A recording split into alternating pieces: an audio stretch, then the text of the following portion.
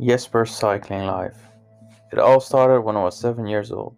I always saw the Ronde van Drenthe go past my house. Every time this cycling race happened, it came along my house every time, several times a day, for 3 days. Every time I heard the cars in front of the race, I ran outside and looked at the cyclists passing by. At the end of the day, me and my parents then went to the city center to see the racers finish their race. After they finished, I went to the cyclists to get their autographs. When I was 7 years old, I went to the cycling club in my hometown, Hoogveen. I went there to ask if I could start with cycling myself. Unfortunately, they told me I had to be 8 years old to be able to start joining the practices every week. My parents thought in the time I had to wait to become 8 years old, I would choose another sport, but that didn't happen. When I became 8 years old, I went back to the cycling club and I had the option to lease a bike from the cycling club to try out cycling. In the first years I didn't have success, but wherever I didn't have success, I did find something I really liked. When I was 12 years old, I started to become better and started winning races. I belonged to the top of the cycling world in my age group in the Netherlands.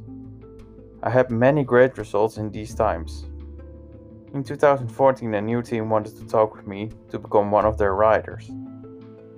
After our race, where I became the third to pass the finish line, we went to a bar that was alongside the racing circuit.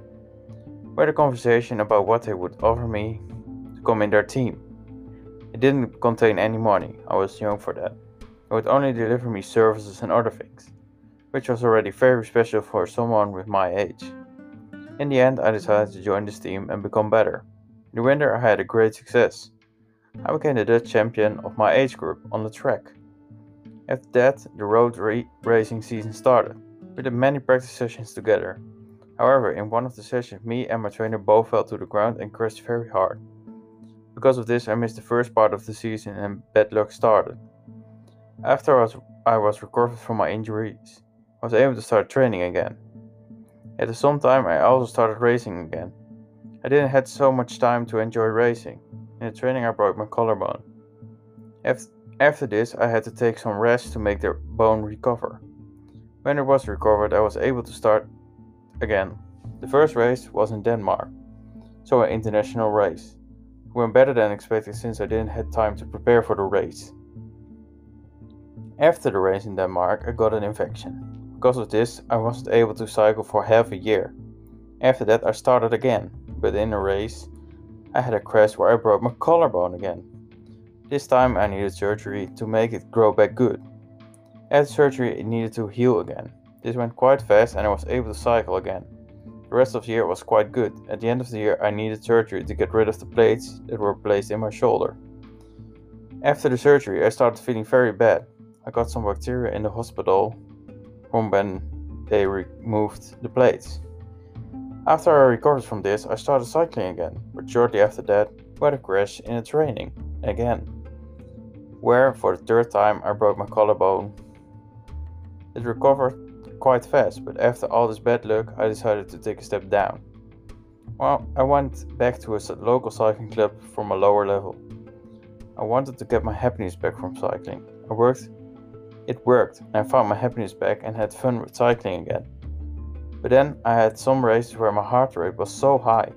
My average heart rate was over 200 rates a minute. When doing an easy training session, for example, my heart rate was also very high. In some races it was even higher, reaching levels over 220 on an average. At this moment I went to a doctor and I had to stop cycling directly. After many investigations they found out that 25% of my heart doesn't work. So it was extremely dangerous to do cycling after all. But we didn't know this at all before.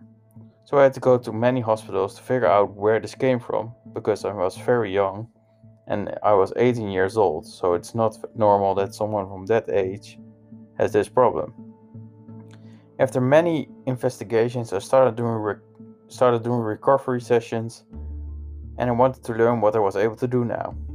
I got special trainings and I had to go to a rehab facility 3 times a week for a full morning.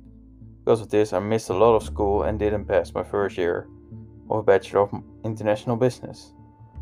In a completely different way, I can cycle again on an electric bike. This is something completely different than I was used to before, but I'm still happy that I can do some biking. After all of these things, I decided I didn't want to leave the cycling world. I decided to become the coach of the team that I used to belong to and the age group underneath this, so I could still spend time with my friends from cycling. I did this for a year. After that, I decided to pull back my hands from cycling. It became more of a mandatory thing than something I liked doing. It was time to look after myself and finding new ways to spend my time. Thank you for listening to this story about my life that was influenced by cycling completely.